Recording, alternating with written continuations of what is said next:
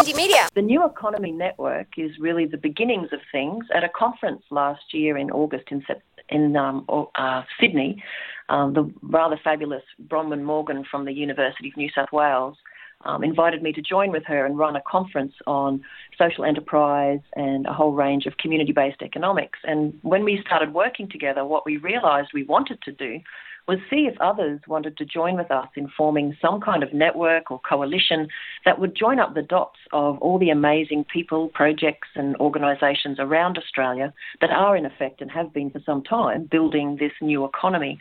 So I'll talk just briefly about the network, and then I'll say to you what we think the new economy is and why we've chosen that term over so many other things. So the network itself, as I say, was kind of born from the conference. There was about 150 of us there, and Bronwyn and I facilitated a process that drew in lots of folks, got their thoughts and opinions, and really I just asked the question, do people want to forge together some kind of alliance or network that brings very diverse people from the environmental, First Nations people, human rights, social enterprise, platform cooperativism, all of the great stuff. If we could join it all up, then we've pretty much got half the systems shift we need. So that's what we started with. Since August last year, we've set a date and we've been planning this lovely, we're calling it a grassroots economics fiesta. And we're having that here in Brisbane from the 1st to the 3rd of September. There's a wonderful program up. The website is easy to find, neweconomy.org.au. It's 3 days of fun-filled happiness and really tackling some of the big tricky issues about what kind of systemic shifts and what kind of cultural change and economic change we want to see to create a future where the earth is at the centre of things, people are at the centre of things, and we have a nice, healthy, sustainable life. So that's the kind of beginnings of the network. We're officially launching the network at the September gathering. There's a bunch of us on a steering group, and several dozen human beings have been playing together nicely through fun things like Skype and Zoom on working groups. So we're really trying to make this network a grassroots created, bottom-up sort of thing. So we've got people from the Alternative Currencies group, we've got a First Nations or Indigenous Economics working group, lots of people in the ecological economics space. We've got folks looking at feminism and gender and power, obviously lots of people focusing in on energy and food. So we're trying to connect with all people who are out there already doing great stuff. We're not looking to reinvent the wheel or make some big fat organisation. It's just a network, a way to find each other, support each other's work, amplify the good stuff, and join up the dots so we can make some systems change. So I hope that explains a little bit about what the network is. That sounds great and really exciting. I mean, we've spoken on the program to, I think, some of the luminaries in this emergent kind of, what's happening, in other parts of the world, such as people from Inspiral and Michelle Bowens from the Peer-to-Peer Foundation and Enrique Duran from Faircoin, Fair Co-op. So it's something we kind of follow on the program pretty closely, and it's really exciting to hear that stuff's starting to happen closer to home. Not quite here in Perth yet, but we'll see what we can do about that. From a broad kind of point of view here, and I hate having to do this, and I find myself doing it all too often, but just contrast this emergence with, I guess, the psychology and the of someone like that Donald Trump character. I guess it's always a great way, I think, of just creating some contrast between the kind of world we want versus what we're facing at the moment. Well, it's interesting. I think we can probably look closer to home for examples of what we don't want. Trump has his own little regime of madness going on over there, but I mean, there are so many people today who look at Australian federal politics and particularly also Queensland, which is where I am, Queensland state politics, and wonder who's really driving the car. A lot of people do wonder if, in fact, the Australian Resource Council, the fossil fuel industries, the large corporations seem to be having the most control over government policy. We're seeing that with the government's continuing support for things like the massive Carmichael Adani mine, the fact that the Queensland government is handing them things like completely free access to groundwater and water systems in Queensland. So I don't think we need to look overseas to see the deep contrast. And in fact, I think you've asked a lovely question, because I think a critical question is, many people talk about change, but what are we changing from and what are we changing to? And I mean, this is just me speaking. The network is going to be, it already is, many voices coming together to forge a kind of a stronger network and a stronger base for the things we want to see. And one of the big questions we're going to be asking at the conference, through some sessions that weave in and out of the days we're together and come together at the very end, will be, what is our strategy? You know, what is it as a group of folks who are, quite frankly, quite busy doing our own thing? There's people running co-ops, there's people doing amazing food projects, supporting Indigenous enterprise, but what is it that we want to move towards and move away from? In simplest terms, I think when you think about the things we're starting to really try to capture the words about what we stand for, and even on our little website, for anyone who's interested, there's a little bit of information there. So really, we see movements all around the world, like the solidarity economy, sharing economy, collaborative economy, peer-to-peer, steady state, regenerative economy.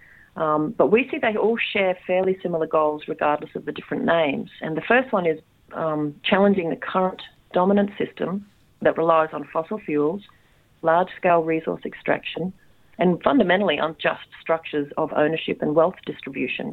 The fact that corporations have such extreme power is because we, the people, have given it to them. Our elected representatives make laws. They make laws that enable these corporations to turn into the equivalent of an institutional vampire. It lives forever, has pretty much no morality, and sucks the life out of everything around it. So I think those big problems we're looking at, the big structural inequity and the structural destruction of our natural world and our many of our communities, is the thing we want to move away from. What we want to move towards will, I suspect, be very much a greater level of diversity. We want to create and strengthen diverse economies. We want to be able to support people in ways that are far deeper and far more meaningful than just earning a buck and buying a product. We're interested in social justice, cultural diversity, but for me, particularly, ecological health and ecological restoration should be sitting at the centre and the forefront of our minds when we think about the day-to-day activity that we now wrap up in the word, economy. So I think we're trying to move away from the dominant system in industrial society that alienates people, destroys the environment, and really has brought us to a place where both climate change and other ecological crises are front and centre and really quite scary. So we try to maintain optimism in the face of all of those negative things, because there is so much to be optimistic about. Just the sheer excitement around the building of the network has been really exciting for myself and others. There's a real hunger for people to get to that next level. I think there's a lot of great people out there doing really cool projects, and they want to join up, but in a meaningful way that might help us move forward. So I think that's what we're trying. I think that's what we're trying to do. Yeah. Look, you've touched on that a bit there, but there is this, I guess, siloing that happens, isn't it, between the different efforts between, social justice campaigners, between environmental campaigners, between cooperative, people working in cooperatives, and worth remembering there's a long tradition of cooperatives and successful cooperatives around Australia, but whilst those values, as you're saying, there's a lot of common ground there, often not working cohesively, specifically around the green groups. And I'm asking you this question because I understand this is partly where you've come from with your own personal journey, your professional work. What's your, I guess, call out to people, environmental campaigners from whatever group, to catch on, I guess, to this emergence, this kind of post-capitalist movement that's starting to build around the world through, some of those movements you've named there: the social economy, the solidarity economy, peer-to-peer, etc. Yeah, well, I think the good news is that there's a lot of folks in the environmental movement that are connected to these ideas already. I know, for example, the Australian Conservation Foundation has an economist, at least one or two in their ranks, and they do a whole range of analyses on, the financial impacts and of the devastation of forestry and other such things. I guess my core interest is just helping people find each other and connect up. And if the economy, if that word lights people up the way it does, then I think we kind of engage with the issues around that the issues that kind of are front and centre for people on a daily life sort of basis. And then we connect up the dots so that we can actually embed all of these wonderful ideas about a new economy or some people would say reverting to a more ancient economy, but actually wrap them inside the idea of ecological health is primary, and we have to find limits and constraints and redefine the good life so that we can continue to be happy humans, happier even, in a world that doesn't expect us to work like crazy hours or be away from family for crazy amounts of time, a more compassionate society. So my call out isn't just to any sector in particular. It's a big, open, happy, joyful invitation to come and play with lots of other cool people who are trying to move beyond just their own daily work and actually look up and connect with others, which I know a lot of people are interested in doing because, you know, everyone's so busy trying to focus on the issues that are at hand. Sometimes it's hard to have time to do what we call the meta work, which is how we're building the network is really with great compassion. It's about saying, well, not everyone's got the time to do this, so what can we do that makes it easier for everyone to find each other, you know, or to connect around core areas of work, or to cut across geographic space, or cut across jurisdictional boundaries. So that's what we're trying to do, yeah. I love that pre-capitalist kind of what you've suggested there. I think that's my question of post-capitalism, but I take your point. You know, there's actually a pre-capitalist and looking to our Indigenous brothers and sisters for their wisdom. There is, I love the framing of that.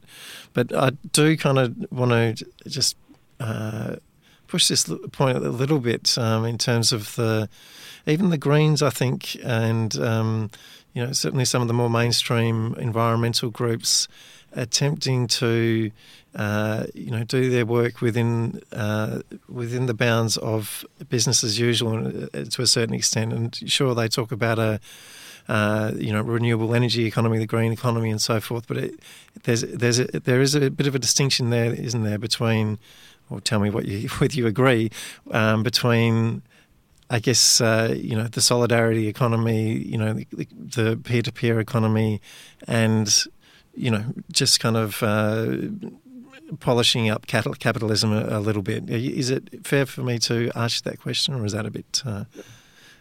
Oh, no, I understand, yeah, and I definitely agree that I think, so I'm in my mid-40s, so I've seen the heyday of ecologically sustainable development back in 1992. I was in government as a young person watching our older government elders go off to the big Rio gathering and the declaration.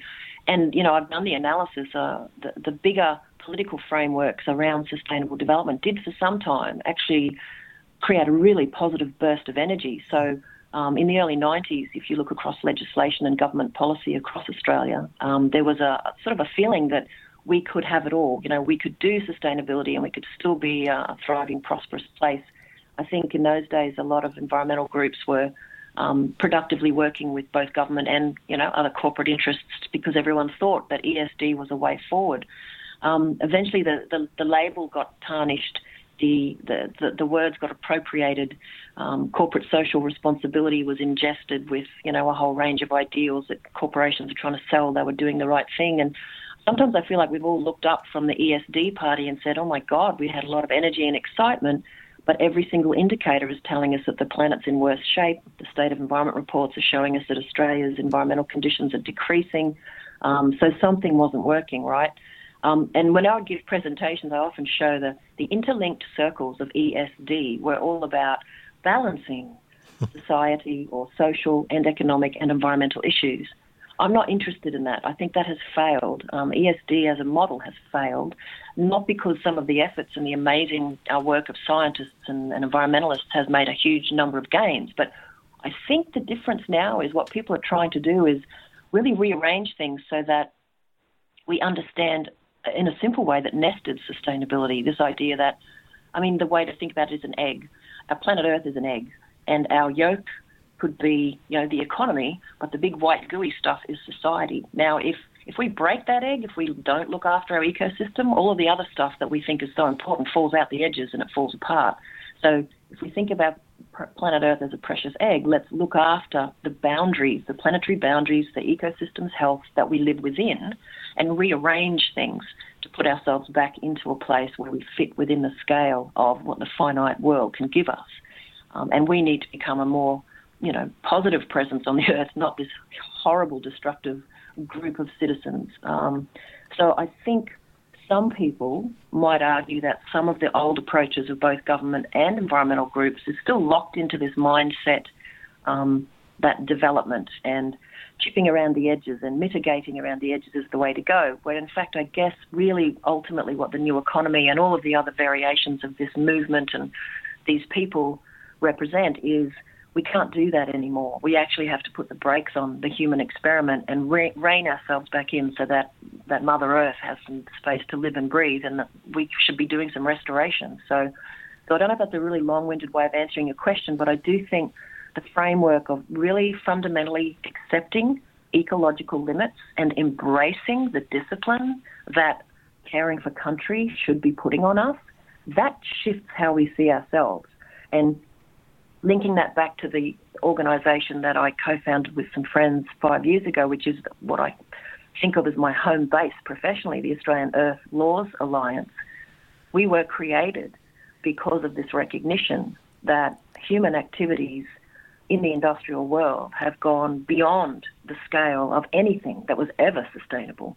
And we have to rein ourselves back in. We're very much inspired by deep ecology, the work of Thomas Berry and of many First Nations people around the world, the idea that we are just one humble member of the living earth community. We're interconnected, interdependent, and it's only human hubris, arrogance, and occasionally the excuse of ignorance that has left us in a place where we have taken over all the space and the functioning ecosystems that other biodiversity require. So from an Earth jurisprudence point of view, we have to shift all of these underpinning structures from law and governance and economics and education, from blatant disregard for the natural world and a program of destruction. We have to shift all of these systems back so that we respect, look after, and care about the living world, both multi-species justice, caring about plants and animals, and each other. So I think it's an exciting time to be alive if you can occasionally stop being freaked out completely by climate change, because we are seeing the kind of positive movements responding to all that stuff. And it was interesting, though, I was at a forum on Monday and there's a lot of folks there a lot older than me. And some of them, unfortunately, were a bit negative about things, saying, we did all this, we've tried it all in the 60s and 70s and we were wiped out by the tsunami of neoliberalism in the 80s. But eventually we had these conversations and I said, well, I'm hoping that we've learnt from those lessons and we can look to the wisdom of how corporate and other vested interests have taken over the planet. And maybe the only positive thing to come out of the climate change crisis at the moment is that people who care are really taking it very seriously, that we have to shift the way we do our work, our business. It can't just be balancing these different interests. The living system comes first, and if it doesn't, we end up exactly where we are now, really threatening those very systems, which is both morally, materially, and spiritually, heinous. It's a crime. And look, what is emerging is something that's really exciting and is going to result in much more rich, fulfilling lives, for all of us. So, talk to us about that, about the upcoming program and what's going to be discussed there. I'm sure it's super exciting. I mean, I think that's the key message. When I'm talking about these things, is like, who's happy with the world as it is? There's so many. There's just, apart from the stuff to be depressed about. Let's just frame this as something that's really exciting and emerging. So, in that light, talk to us about the conference. So we're kind of tagging it as this grassroots economics fiesta, which is kind of funny in its own way, because there's a lot of wonderful literature, like I think there's a book called Take Back the Economy by Jenny Cameron and some amazing folks in the community economics space in New South Wales. And in a way, this conference is kind of almost an embodiment of that. What we're trying to do is remind everybody that we're all working within the economy and we have both the power to shift it and the power to join up with others and do the heavy lifting together, the systemic stuff that's really quite impossible to do by changing a light bulb or working alone. So the conference is from Friday the 1st to Sunday the 3rd. On the first day, on the Friday, we've deliberately structured it as a plenary, meaning everybody's in the room together, and we're hoping there'll be several hundred people. We've got room for 300 folks in there. And we've got we've got a session called Critical Parameters for the New Economy, and that will have Emeritus Professor Ian Lowe talking about climate change and Australian ecological health. We've got a really marvellous First Nations elder, Mary Graham. She's a Kombu Waka Waka, a woman, works out of the Gold Coast there, and she gives a wonderful talk about relational economics. And I sort of really was excited to bring her into the program because I think, as many Aussies know, the governance system that existed on this continent before 230 years ago was one of the most successful, earth-centred, bioregional, steady-state economies in the world. So we've got an awful lot to learn. I know we can't wind things back. Our population and style of life is very different, but there's many lessons to learn about attitudes and relational activities that we can do and be part of. So we've got Richard Dennis from the Australia Institute, Bob Costanza, who's kind of one of the co-founders, really, of a lot of ecological economics. We're tackling the hard stuff. We're talking about growth, consumption and population, doing that in a very respectful way so that people don't get a little hot under the collar. None of these issues are easy to talk about. You know, I often joke when I'm being, cheerfully flippant, that if you think about industrial society like a kid that's never been told no, and then suddenly someone says, no, you can't have these things, then we do start to stomp around and get stroppy. How we start to live within our ecological limits is the ultimate challenge. So they're not going to be easy conversations, but with respect and with fortitude, we can hold those conversations together and move into a space where we can confront the difficult stuff more easily. Yeah. We've got Amanda Carl from the Centre for Social Change talking about diversity and building the post-fossil fuels economy. Darren Sharp from Social Surplus looking at technology and inequality. We've got Gender and Power. Got folks looking at the old new economy movements, all of how mutual cooperativism emerged through the Industrial Revolution, and co-ops as one of the oldest forms of sort of modern-day institutions. And that's just day one. And we've got Kate Raworth for speaking about donut economics, which has been a really nice way for people to get their heads around this nested sustainability or this nested way of working. So that's just day one. And then what we do is we're framing it all up together. And on the Saturday, I kind of refer to it as going down the rabbit hole. We've got 5 or 6 parallel sessions. So at any one time, there's going to be 5 or 6 amazing sessions to pop into and have a yarn about and look at. We've got everyone from food systems to community energy, understanding degrowth and steady-state economics, a whole range of sessions on currencies, and some stuff that you probably wouldn't find in your average academic economics sort of symposium, because we've got an entire stream around subjective experience, which is people's own personal experience. So it's a bit about emotions and feelings and communication and how we actually interact with both the folks we want to work with, the folks we don't want to work with, and how we can be able as an individual human being to sort of maintain all of this work and to be part of all of that work. Don't suggest, Michelle, please don't suggest, Michelle, that any of us need to do any of our own internal work to get this great work done. That's right. So I'm really grateful to all the people who've kind of started to be part of the network. I'm here chatting about it, but I'm just working hard to hold the space. Yeah. Excuse me. What I'm really wanting is for folks like me and the steering group to hold the space while everybody else fills it with amazingness. So that's what we're chasing.